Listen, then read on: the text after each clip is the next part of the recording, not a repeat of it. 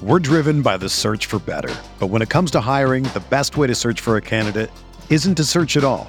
Don't search, match with Indeed. Indeed is your matching and hiring platform with over 350 million global monthly visitors, according to Indeed data, and a matching engine that helps you find quality candidates fast. Ditch the busy work. Use Indeed for scheduling, screening, and messaging so you can connect with candidates faster.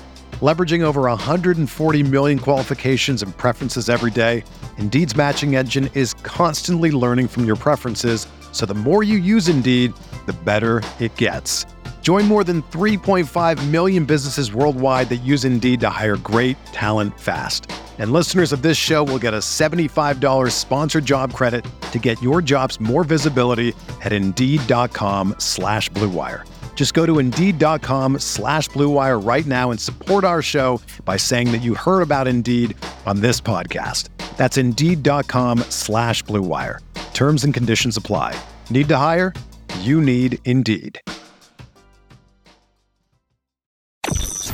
Rippee Writes with Brian Scott Rippee. Transcript can be obtained by drinking a fifth of bourbon, ramming your head through some drywall, and then writing down every thought you have. What's up on a Thursday? I am Brian Scott Rippee. Thanks for tuning in to another edition of the Rippee Writes podcast powered by Twisted Tea. Today, we've got a Tulane preview from Jerry Smith. Jerry covers Tulane for the New Orleans Advocate, Times-Picayune, as well as the Tulane Rival site. We talked a lot about what the 2021 season meant for the program, what they returned this year, impressions week one against a good South Alabama team, and how he thinks this game shakes out against Ole Miss. So, great preview. Think it'll get you smarter before you watch the game on Saturday. Think you'll enjoy it. Buckle up. Before we get to that, though, I wanted to remind you, the podcast is brought to you by C Spire. Time to upgrade your home internet to the best service in the market with C Spire Home Fiber. The past few years have proven how important it is to have a reliable home internet connection for you and your family. That's why C Spire Home provides the most reliable internet service with 99% uptime. C Spire also prides themselves with the best customer service in the in-home internet market. Their customer service is award-winning, local, based out of the Southeast with industry low-call wait time. C-Spire provides 1 gigabit and 300 megabit internet packages to homes across Mississippi, Birmingham, and the Southern Alabama region.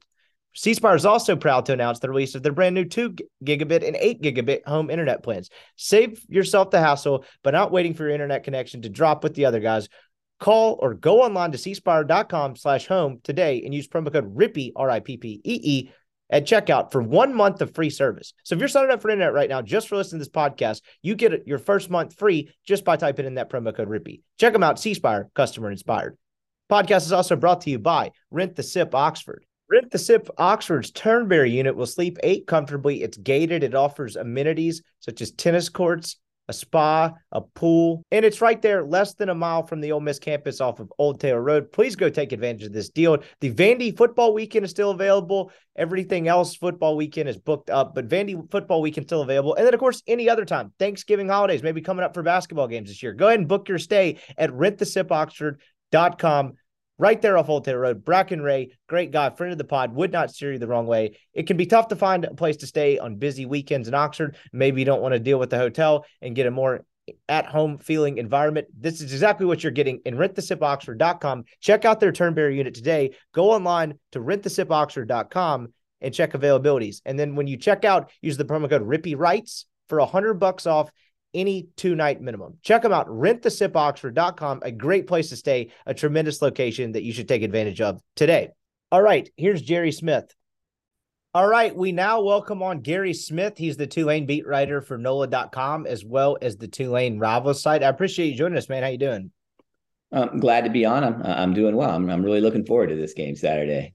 I imagine as far as a Tulane beat writer goes, this has to be one of the more exciting times in recent memory as far as really football or any sport is concerned. Nationally ranked team, top 25. You know, that new stadium still has some luster to it as well. On-campus games against the top 25 team. What is kind of the vibe amongst the Tulane fan base? Oh, yeah, it's a different world now. Let's put it this way. Until last year, the last time Tulane had beat a ranked top 25 football team was 1984. In any game, Tulane has now won 3 games in a row over ranked opposition, beating Cincinnati, UCF, and USC.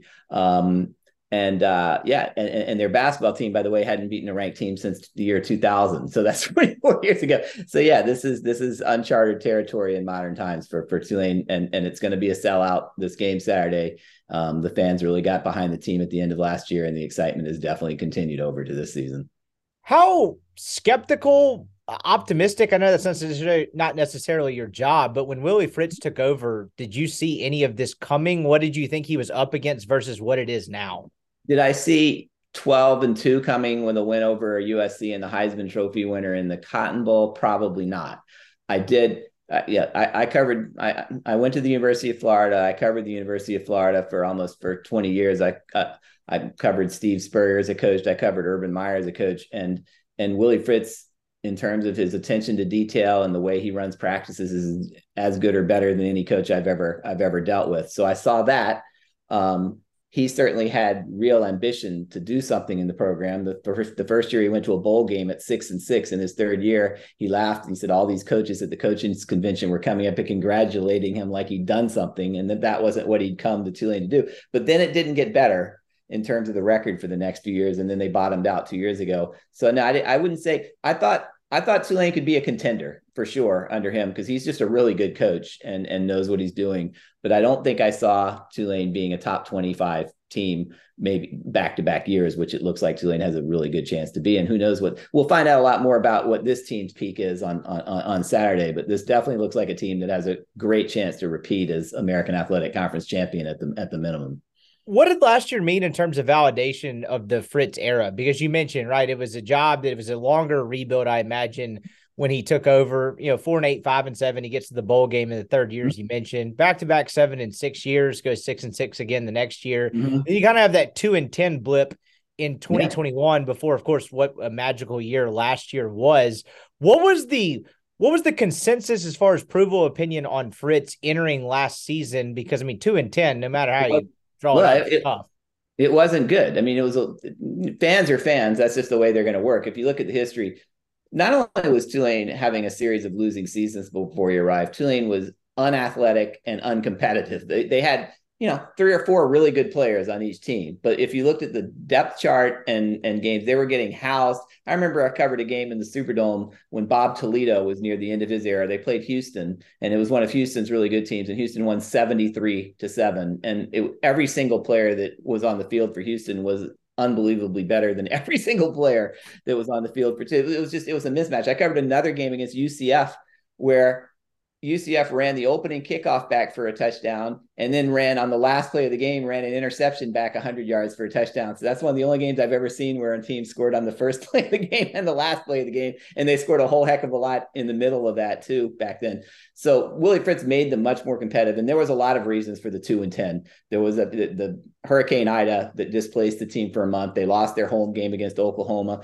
They had an offensive coordinator that didn't mesh well in Chip and Chip Long with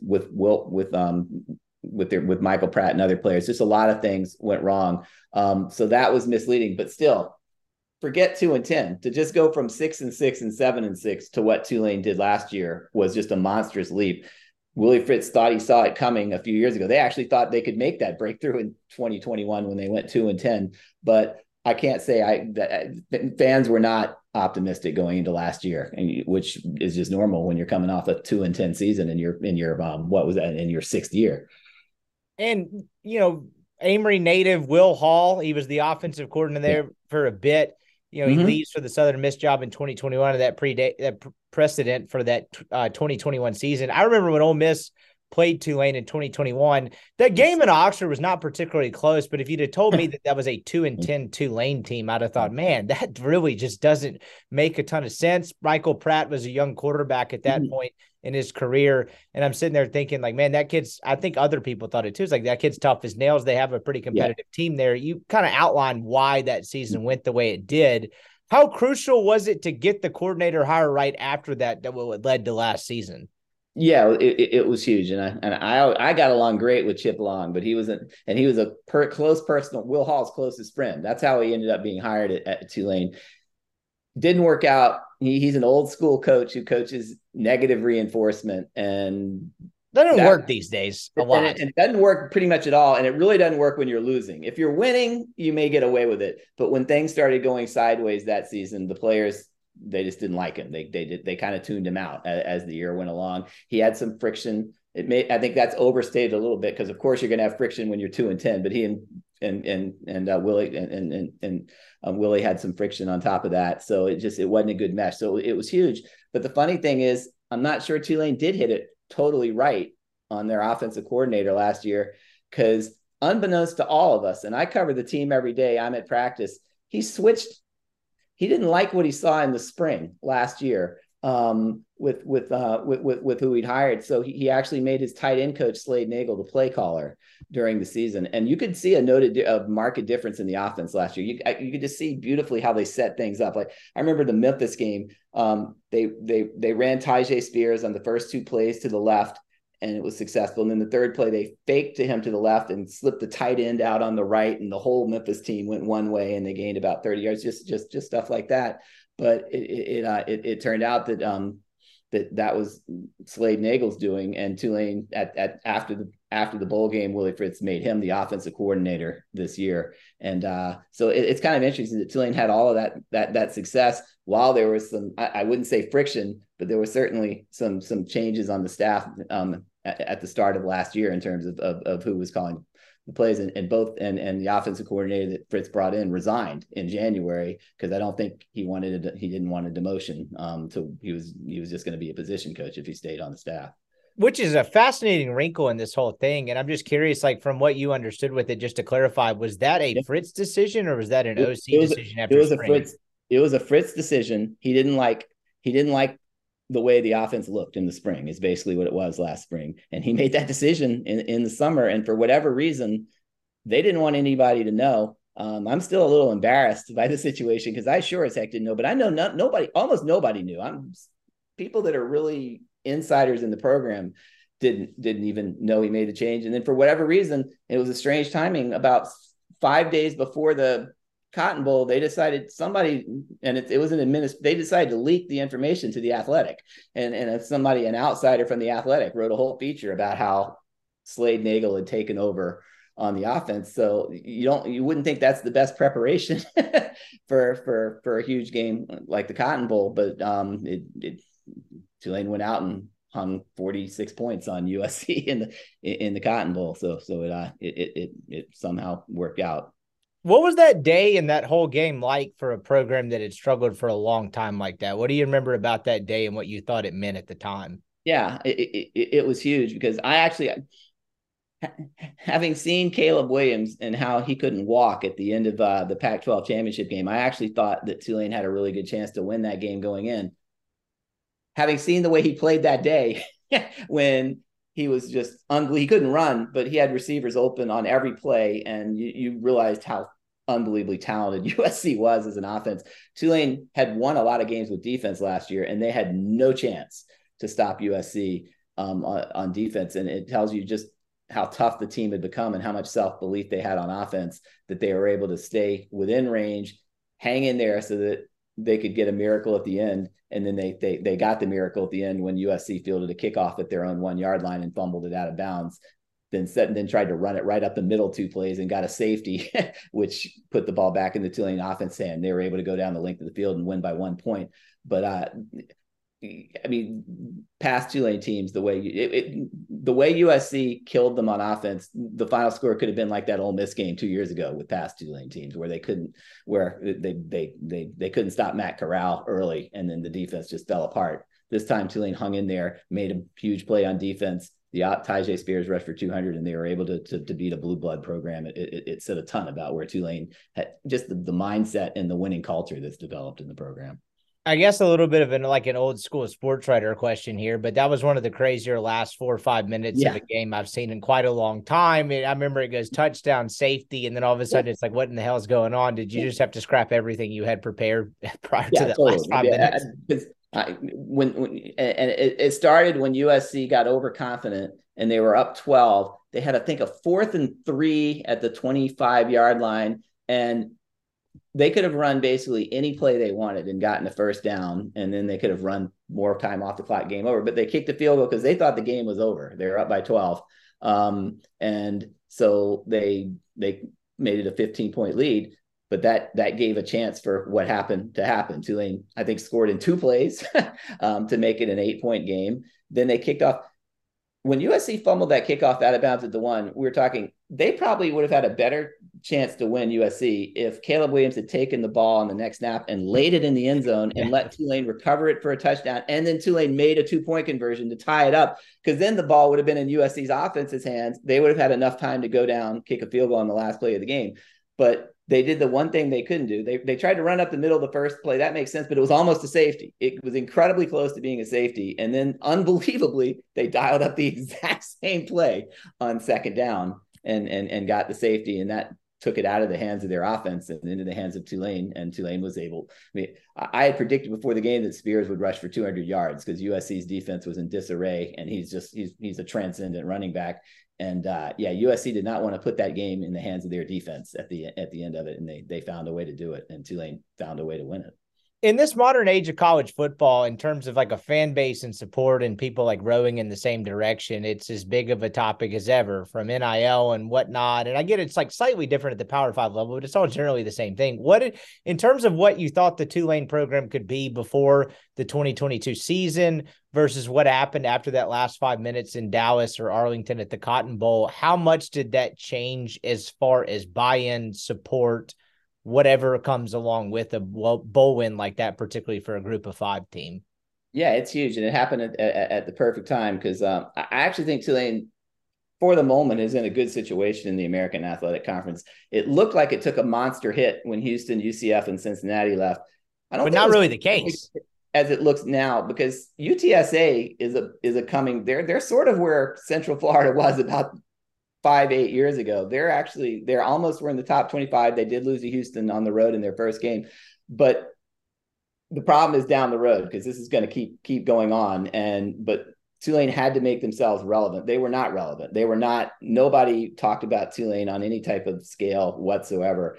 Now Tulane is put into the position where if they can sustain this, and as long as Fritz stays, and he was very, very close to being hired by Georgia Tech in the offseason, as long as Tulane stays, they're going to be a conference contender every year in the league. And if they sustain it for a few years, they'll make themselves relevant, so that maybe the next time the ACC is looking to add teams, when all the minor conferences are completely, when they may be separating divisions and whatever's going to happen down the road, Tulane put themselves into a position. They had to do something to make themselves relevant, and they did. And it's so much easier to say that, like, hindsight 2020, in terms of like the American being in a good spot. And I certainly didn't think that at the time when, they lost Cincinnati, UCF, whatever. But like, it's crazy to think about in hindsight that really the reason for that is because there's kind of a surplus of those group of 5 teams looking for an opportunity to move up a peg and move up to a better conference. Whereas these Power 5 conferences, where kind of the money whoring, for the lack of a better phrase, and just trying to realign to make the most money collectively, there's not that actually many that desirable programs. Or at the group of 5 level, that's not really the case at all. And it's just, I don't even really have a question out of all that. It's just fascinating to see in hindsight. It's like these group of 5 conferences are actually positioned a lot better because they're more of those that have good football programs that are committed to it, that are looking to get to a high level, than vice versa, where you're at the group of 5 level and you're trying to replace whoever the hell just left. Yeah, and on another topic, I'll be very interested to see how SMU fares in the ACC, because they're jumping up and down in celebration. They just decided, will that actually be a better thing? They just decided to take no money, no TV revenue for 9 years. Yeah, I get it. They've got rich boosters, but this is an SMU team that never once made it to the American Athletic Conference championship game. And you sure as heck can't say it's because they didn't have the right coach, because their coach leaves and takes TCU to the national championship. Unbelievable. The next year. So it's not like they just needed the right coach. They were a decent program in the conference, but they've never even made the championship game. And I don't see good things for that program down the road. I mean, the deal is they're just worried about the future and what's going to happen. It may be in the case in 5 years, you've got to be in one of those conferences to be relevant. But I don't forecast a bright future. It's certainly in the next 10 years for SMU in their new league. I don't really see that as the case either. And it's kind of a bit of a waiting game, right? Like there's one wave of conference realignment, and then there's kind of the conferences scrambling. And like if you're the group of 5 program, taking advantage of the opportunity of another Power Five conference scrambling. Does that actually work out for you long term? Particularly with, I mean, my God, you have Cal in the ACC now. I don't understand how any of this is going to make remote sense at all. And so, I guess kind of bringing that back to the Tulane side of it, what do you think actually led Willie Fritz to not take the Georgia Tech job and remain at Tulane? There were two things, but one, it was because Georgia Tech demanded that before Tulane played UCF in the conference championship game, that he come up and address folks saying that he was taking the job. And he said, no way, I'm not. This game is too important for this program. If you really want me, you can wait a week.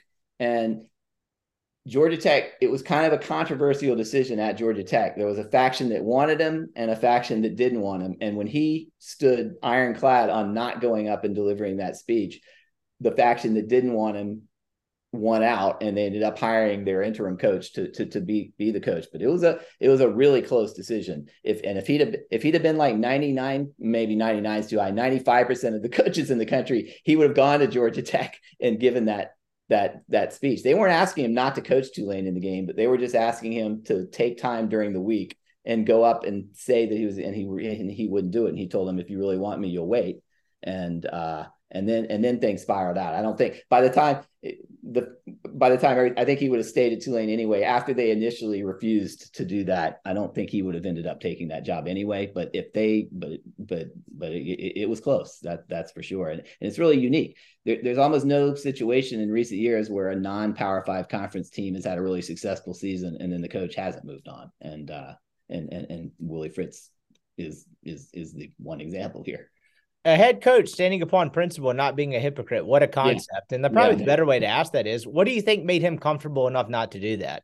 Yeah, I mean, I think it's clear that he thinks he can continue to win at Tulane. He's got a good athletic director in Troy Dannon. The Tulane school presidents in the past at Tulane have been wishy-washy. I mean, the classic at Tulane went to a bowl game in 2002, which was, they'd gone undefeated in 12-0. Then Tommy Bowden, Rich Rodriguez left, and they went to a bowl game, and then immediately after the game, the school president announced that they were going to do an evaluation of the entire program to see whether they should stay in Division I. I mean, and then they ended up deciding yes, but that was the type president they were dealing with. The current president, Mike Fitz, is totally in support of an athletic program and believes that the athletic program is important to the school. So they've got the administration in place that Willie Fritz believes that it wasn't a one-year thing. And he didn't come to Tulane to win one. Like he thought he'd get it done a lot earlier than he did. And he came to build a sustained, successful program, which really has never happened in my lifetime. And I'm trying that more than 2 consecutive winning seasons. Not losing 6 games in consecutive seasons. I can't remember a time when that didn't happen. So that's what he's dealing with. And he thinks he can compete for conference championships every year at Tulane. This is probably a note I should have had before we did this interview, but was that current president instrumental in the new stadium, or who actually got that done? No, that was beforehand, because they did a huge study on it.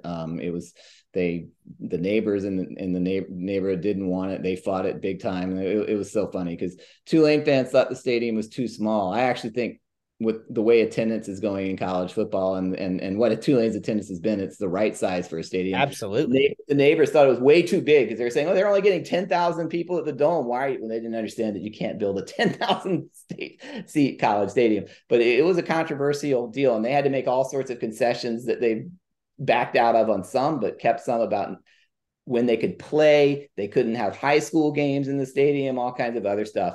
But that was not a Fitz decision. But like the next thing they need an indoor practice facility, because they don't have one. And there was, like, the Monday before the South Alabama game, there was lightning and they couldn't practice that day. And they're still working on the funding, but they know it's going to happen. And if the administrative support wasn't there, it wouldn't happen. I think that's still Willie Fritz's concern, is that the facilities, the amenities around aren't as good as they need to be, but he knows that they're going to do that. This administration will try to do whatever they can to help him out, which if that weren't the case, he'd be Georgia Tech's coach right now.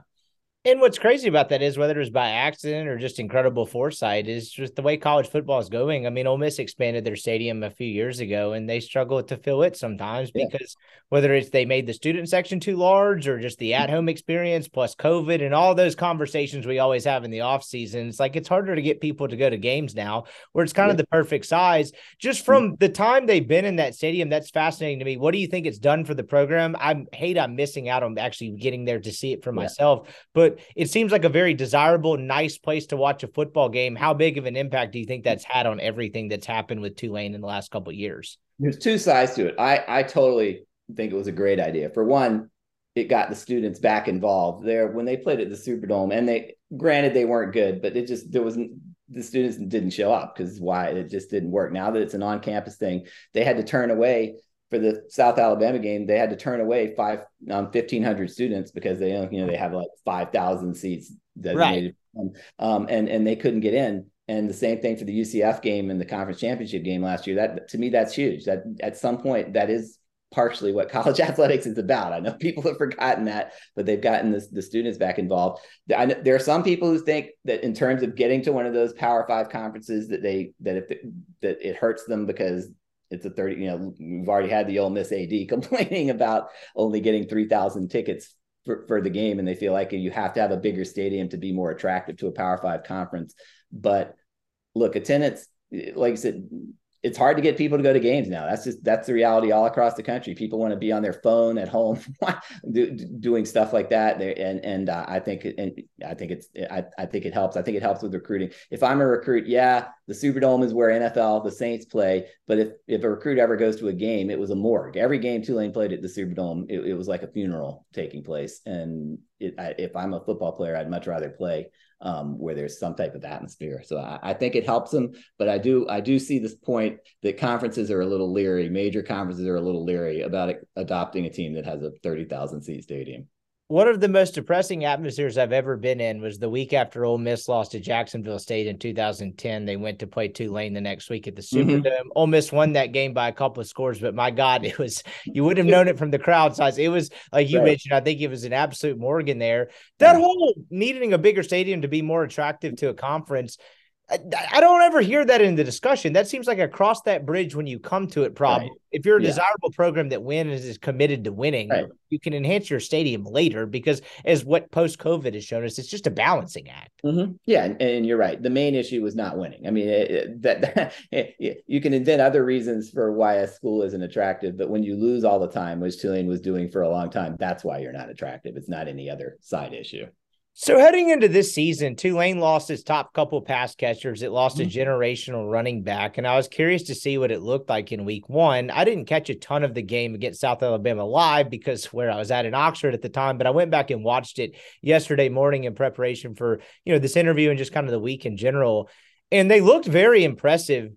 Yeah. That's a South Alabama team that returned, I believe, 19 starters from a 10-win team last year, and Tulane just kind of destroyed them. And I don't mean this in a right in any sense to like discredit Tulane or like diminish how well they played. That seemed like a scenario where they had a great environment going. South Alabama made a couple mistakes early. Every single time they made a mistake after that, it was an absolute crucial time in the football game, it seemed like. And Tulane seemed to just take the advantage off of it. And then the overarching thing I gathered from that game after that was the fact that South Alabama could not cover Tulane vertically down the field. I mean, my God, it was a joke at that point. That was kind of the takeaway I had from that game. I'm just curious what you saw. Yeah, I think Tulane played very well, but it is funny. A lot of people national people were picking South Alabama to win the game straight up because I don't think they very trendy. They look at the details. Yep, they went 10-2 before their bowl game in the Sun Belt, which is a much better conference than it used to be. And Tulane went 12-2. But all you have to do is look at the last game both teams played last year, and they weren't on the same level. Tulane beat USC in the Cotton Bowl with the Heisman Trophy winner. We're driven by the search for better. But when it comes to hiring, the best way to search for a candidate isn't to search at all. Don't search, match with Indeed. Indeed is your matching and hiring platform with over 350 million global monthly visitors, according to Indeed data, and a matching engine that helps you find quality candidates fast. Ditch the busy work. Use Indeed for scheduling, screening, and messaging so you can connect with candidates faster. Leveraging over 140 million qualifications and preferences every day, Indeed's matching engine is constantly learning from your preferences, so the more you use Indeed, the better it gets.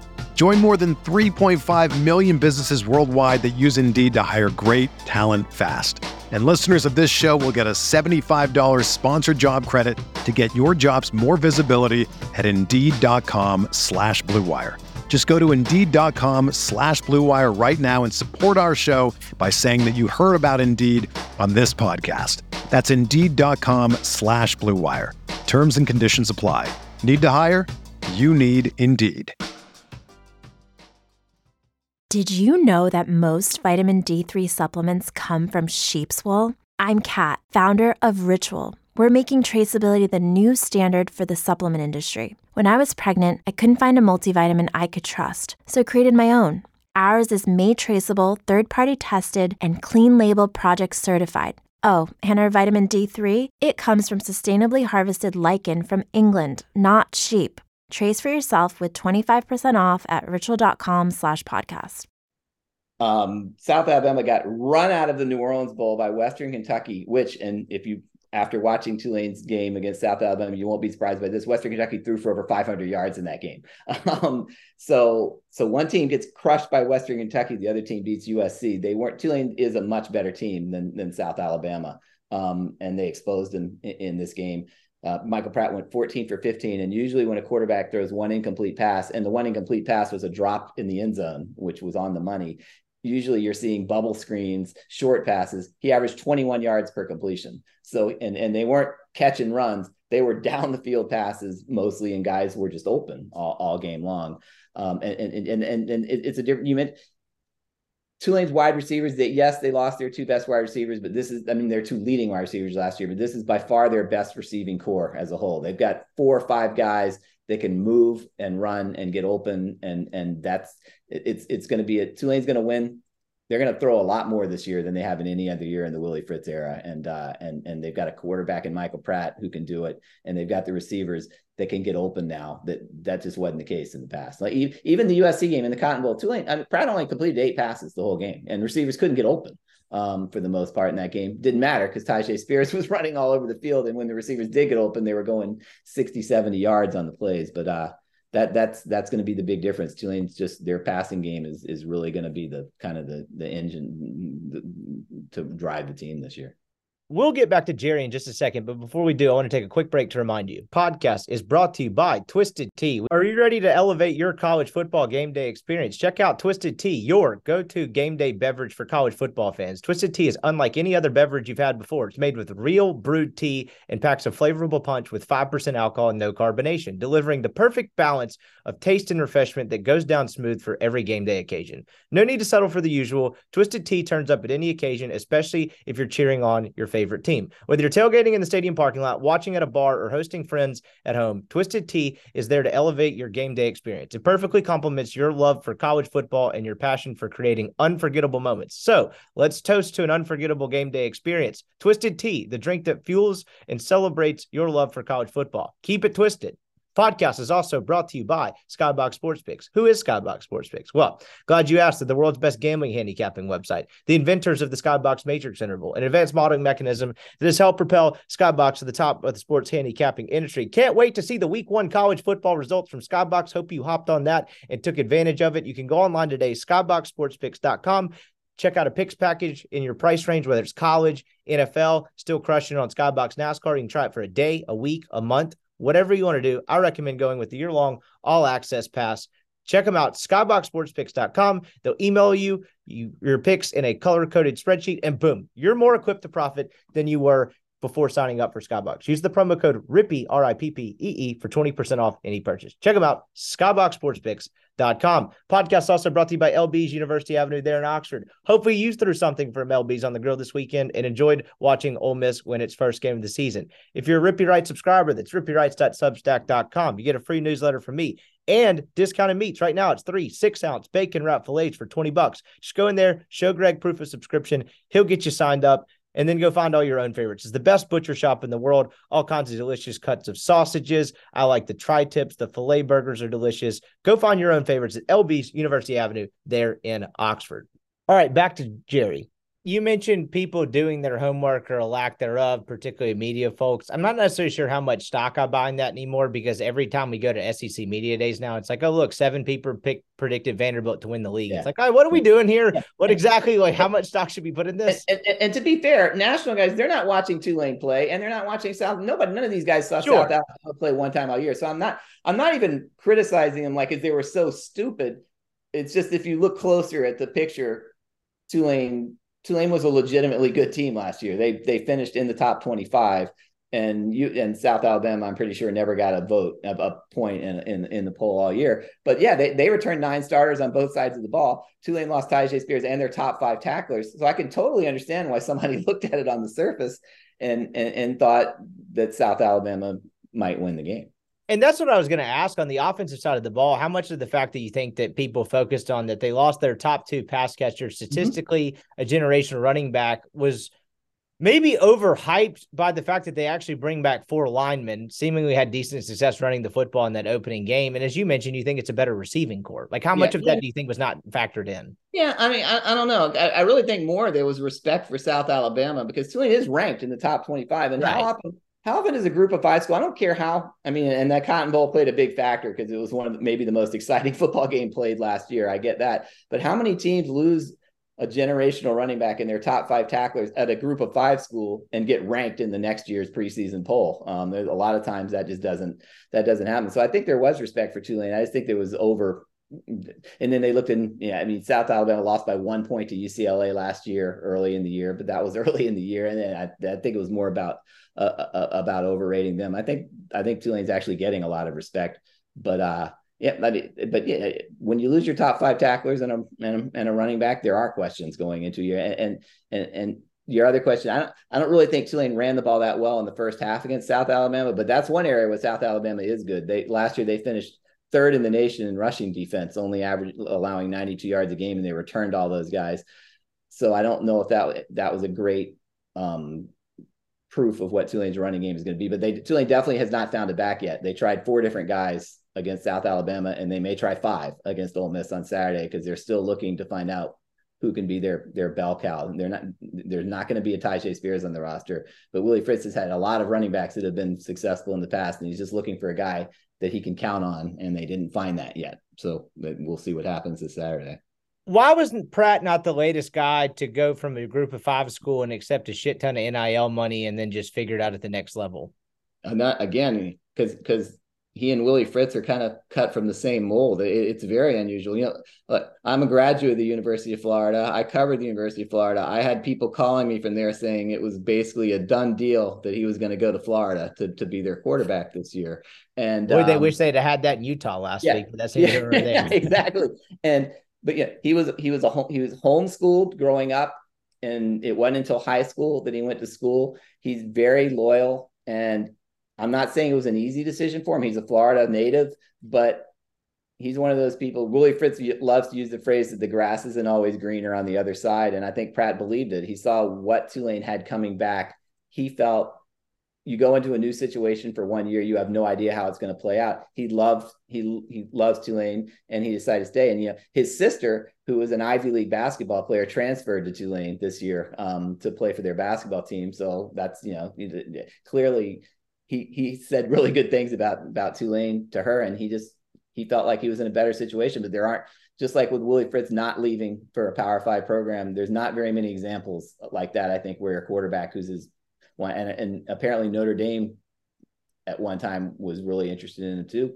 He just decided to stay at Tulane, and definitely less nil money at Tulane than if he'd have gone elsewhere. How shocked are you that didn't happen after 2021? What I said? So Pratt leaving after 2021. How surprised are you that didn't happen after that I wasn't surprised with, because, and this is true. It wasn't just coach speak. That was a very together team. Willie Fritz always says that he had no problems on that team, and he said, how often do you have a 2-10 football team that gets displaced to Birmingham for a month during a season where you don't have discipline issues or guys losing? They had so much on their plate. New Orleans was a battered city. When they came back to New Orleans, they stayed at a hotel before their first home game the week after the Ole Miss game, and there was like no running order that worked. at the state. There wasn't electricity in a lot of areas of the city. Some guys had their houses. The guys from South Louisiana that were on the team had their houses destroyed, their parents' houses destroyed, and stuff like that. So there was so much stuff that's just tough for 18 to 22-year-olds to deal with. But Pratt, they knew what they had coming back. Like the first week of that year, they almost beat Oklahoma at Oklahoma. They were right there at the end of the game. Pratt scrambled into Oklahoma territory, got stopped a half a yard short of a first down when they were down 6. They did not believe at all that they were a 2-10 team. They believed that they were a team that could break through. One of their Mississippi native, Nick Anderson, their linebacker, media day last year, proclaimed that Tulane was going to win the American Athletic Conference, and which you just don't hear out of Tulane guys saying stuff like that often. Pratt really thought that they could do what they did last year going in, and he proved right. Losing your top 2 pass catchers statistically, and you thinking that they have a better wide receiving core this year, that speaks to the recruitment and the way they've done that. How has Fritz recruited a group of 5 level to actually sustain talent and not have a huge drop off after a year like last year? Yeah, a couple of things. They've had a really good eye for talent. Like this past year, Dorian Williams was a 3rd round draft pick of the Buffalo Bills. He was basically a 190-pound linebacker in high school that you had to project. Tulane, they weren't. At the very end, he had some suitors, but Tulane was first in on him. They saw his potential. He turned out to be an absolutely terrific player. So you've got to recruit well. Retention. Jaden Candy, now at Ole Miss, first good player that Tulane has had that has left the program as a starter, as a clear starter to go somewhere else. That's unheard of at that level too, because usually at Tulane's level, if a guy has a great season, he's going on to greener pastures. So they've done a really good job at creating this atmosphere where players want to stay in the program. And the third, they hit it huge on the transfer portal last year. They had mixed success every other year under Willie Fritz. They brought in 10 guys, and not all of them were superstars. But for example, the safety that basically won them a game against USC was Patrick Jenkins. Made the tackle, defensive tackle.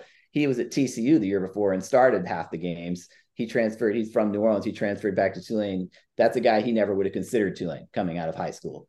One of their best wide receivers this year, Lawrence Keys. He was a New Orleans product. He went to Notre Dame. Didn't play a ton at Notre Dame. Had some injury problems. He transferred back. He's an awesome player. I mean, he had 2 huge plays against South Alabama. He's just got a ton of talent. He's another guy that didn't even consider Tulane coming out of high school.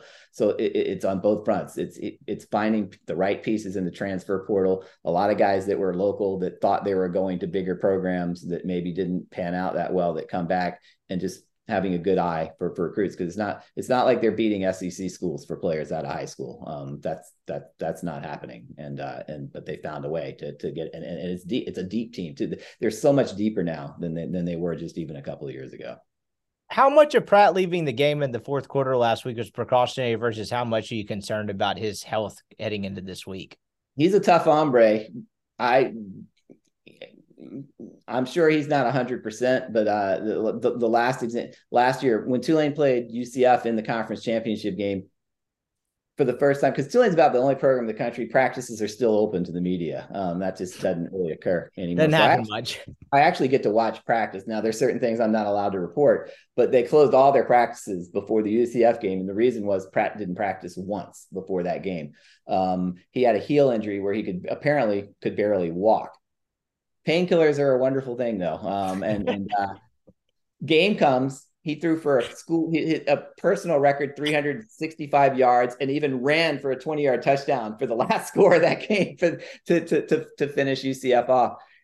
If it weren't him, I'd be more concerned for Tulane. But he is unbelievably tough kid. I watched the replay of the play where it looked like he got hurt, and it was again 4.5 minutes left in the game. He's scrambling. He tries to do a spin move. They're up 17 points. And then a guy just fell on his leg as he went on the ground. And it totally depends on how much damage did he do. I guarantee you he'll play Saturday, and just his history says he'll play really well, but we'll find out when the game starts what his status is. I guess it begs the question: were practices closed this week? What are you allowed to disclose? No, they weren't. We were allowed, and he's been out there, but college practice, it's not like nobody hits anymore in practice. His arm's fine. It's just going to be a matter of how much can he run down the field. But again, he was worse off, supposedly. I mean, I know he was worse off last year before the UCF game and the conference championship game, and he looked absolutely no different than he normally is. And if for whatever reason, he's definitely going to play. If for whatever reason he's not effective, their backup quarterback, Kai Horton, the one game Pratt missed last year, Tulane had to play at Houston, which was the preseason favorite in the league. And Kai Horton went and delivered an overtime victory. So they've got some depth. Obviously, without Michael Pratt, if he's not 100% healthy, it would be an issue. But it's not like Tulane is hopeless with their backup quarterback. Is there one single thing Pratt has improved upon from 2021 to now that has made him to the quarterback that he is today? Yeah, decision-making and accuracy. He's always been a tough guy. He's always been able to make some plays, but his completion percentage, you can just watch it going from barely over 50% when he played as a freshman to 55% to like 63% last year. And he's incredibly accurate. The moment I feel like he really turned the corner, Tulane was playing at Cincinnati last year in their regular season finale, a game they had to win to make the conference championship game. They were the better team for 3 quarters, and then Cincinnati scores to get close, gets the ball back, goes down the field, takes their first lead of the game by 4 points with 8 minutes left at home, 2-time defending champion. Tulane goes back on the field, bang, bang, bang, completion, 75-yard touchdown drive. 1.5 minutes later, they're back in lead, and every pass was like right into the hands of the guys. That was the next step Pratt had to make. He's gotten better and better each year at reading defenses and just being accurate with his throws. And that's the big difference. If Tulane wins this game on Saturday, what does that look like in your opinion? And I asked this as someone who's watched Ole Miss for 4 quarters. They're hit the transfer portal harder than anyone else. I still feel like I know next to nothing about this team after watching them beat the shit out of Mercer 70-7. Right. But in your opinion, from what you've been able to gather, if Tulane wins, what does that look like? The USC game was 46-45. I'm not saying this would be that high scoring, but I think Tulane's going to have to score a lot. They're going to have to. I don't know. I've talked to people who feel like Ole Miss's defense is really improved. I don't know that yet. I know I don't either. That like Phil Steele didn't have any Ole Miss defensive player on his first, second, or third team in the preseason. Tulane's got a good offense. They don't have a Tyjae Spears, but they know what they're doing on offense, and they're going to have to score a lot because Ole Miss is going to score. That's just the reality of it. Tulane has a really good run defense, but I don't know if anybody has a run defense other than maybe Georgia or somebody like that can slow down a 1,500-yard rusher who just was an absolute stud as a freshman. Tulane's kryptonite last year was a quarterback who could run, UCF's quarterback who Ole Miss people know well. He killed Tulane in the game. Tulane, the first time they played, Jackson Dart can run. So I think Ole Miss is going to score that and that pace. Tulane doesn't see that against anybody else, that pace of play. So Tulane's got to score a lot. They're going to have to control the ball. And so if Tulane wins, it's going to be a score where I think both teams are in the 30s at least. I completely agree. I think this game comes down to the Ole Miss defense. I think I don't know what to make of the Ole Miss defense. I thought they had more bodies that looked better, that they could rotate up front. There was some thought on the back end. They look really slow. They have a absolute ton of transfers on the back end, particularly at safety and in the secondary. And I don't know what to make of that against a passing offense that seems to be as prolific as ever in the Fritz era. And that's, to me, what this game comes down to. I do think Tulane will have to score to win. Yeah. I'm just curious, can Ole Miss stop them, or do they get really exposed and you turn around and Pete Golding his first year and it's like, all right, they don't really have the horses yet. And I think that's what this comes down to for a program. Biggest Tulane home game since when? Well, the UCF game that was the conference championship game last year. So, but if you're talking about scheduled, scheduled, we'll go regular season. Biggest Tulane home game since in 1998 when they went 12-0 and they played Louisiana Tech in their last game, just because this is a program that had never gone undefeated. Now, I would make the case that Tulane might have been better last year than they were that year. And that team had an unbelievable offense with Sean King, but I've looked it up. They didn't beat a team that year. In 1998, they got a point in the final AP poll, and Tulane last year went on that run where they beat the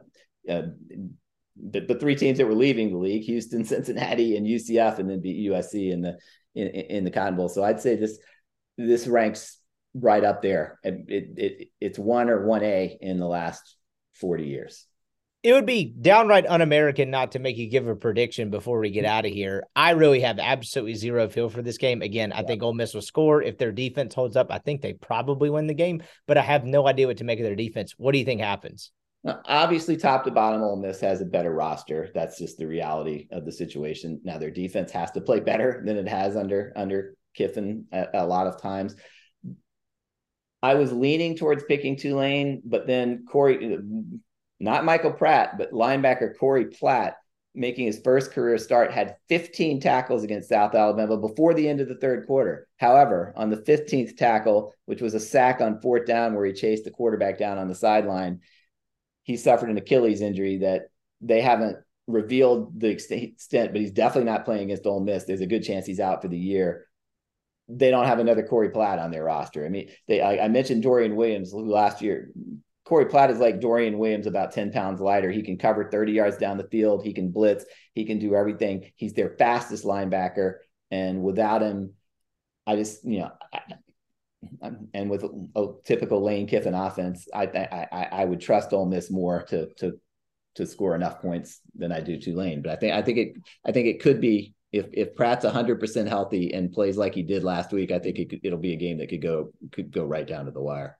If Tulane were to win the game, how does that set up the rest of the year? Is there, like, I've looked through I couldn't tell you, I have their schedule pulled up right now, but I couldn't begin to tell you like what's a tough game and what is not, just because I haven't done enough homework on the team since. What does that do for the rest of the year if they do win this game against the top 25 team at the time? If they do win it, fans will start talking playoffs. I mean, because that's the way fans are, and the fact that Cincinnati, Houston, and UCF left the league. There's a couple of games. UTSA, maybe they're not that good. They'd won 2 straight Conference USA championships. They've got a 7th-year quarterback who's in his 4th year as a starter. Coming back, they play in the conference finale at home at Tulane because the conference thinks they're going to be the 2 best teams. But the game to circle after this one is Memphis, because Memphis has absolutely run Tulane. Every time Tulane's played at Memphis, it's been a wipeout. And 4 years ago, 2019, Tulane was 5-1 and ranked 1 spot out of the top 25. And I remember doing a podcast back then with a Memphis guy, and I predicted that Tulane would win the game. And there were a lot of people, sort of like South Alabama against Tulane last week. There were a lot of national people picking Tulane to win the game.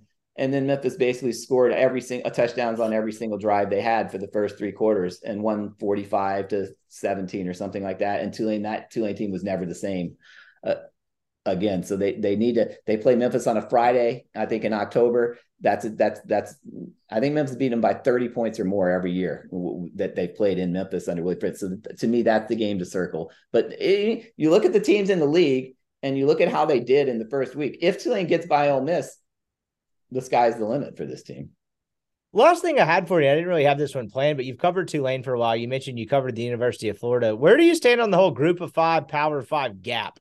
Because you had a team 2 years ago in Cincinnati that more than held their own in a playoff game against just a juggernaut of an Alabama team. But as someone who covers this week in and week out, what have you seen and what do you kind of just make of the gap between the Group of 5? And really, I'm asking about the American Conference and the Sun Belt with all due respect to others. But what do you make of the gap between the two? If you take the overall team for team, there's a huge gap. That's just the reality. But if you take the best team from these leagues, that's really what I'm asking. They've proven over and over they can play. I mean, Cincinnati, Georgia's won national championships 2 years back to back. I actually think the Cincinnati team that played Georgia in the Peach Bowl may have been a little bit better than the Cincinnati team that got to the college football playoffs. And they had that game won, and their coach absolutely blew it with time management near the end of the game. And they gave Georgia a chance to get the ball back and kick a long field goal to win the game. And Georgia hadn't done much losing since then with back-to-back national championships, and Cincinnati was right there. It's over and over. You can bring up example after example where these teams. So I think the top team in the American Athletic Conference, more years than not, is going to be able to play with just about anybody except the Georgias, maybe of the world in college football, the teams that are going to be playing in the national championship. And you can't convince me for sure that TCU was a better team than Tulane last year. Their quarterback is pretty awesome, so maybe, but the rest of Tulane's roster I actually think was better than TCU, and TCU was playing in the national championship game. So yeah, I think there's 1 or 2 teams every year from the group of 5 that can play with almost anybody. He is Jerry Smith. He covers Tulane for the Times-Picayune, New Orleans Advocate, NOLA.com, as well as the Wave Report, Can't Talk Today, Rivals.com. I really appreciate the time, my man. This was a lot of fun. Yeah. Enjoy the game Saturday, and I really enjoyed catching up. I appreciate it, and I'm just glad I'm going to be in the air-conditioned press box because we didn't even talk about that. But 2:30 in the afternoon in New Orleans, how's Ole Miss's conditioning? We don't see enough practice to know. Yeah. It's going to be a hot one. It is.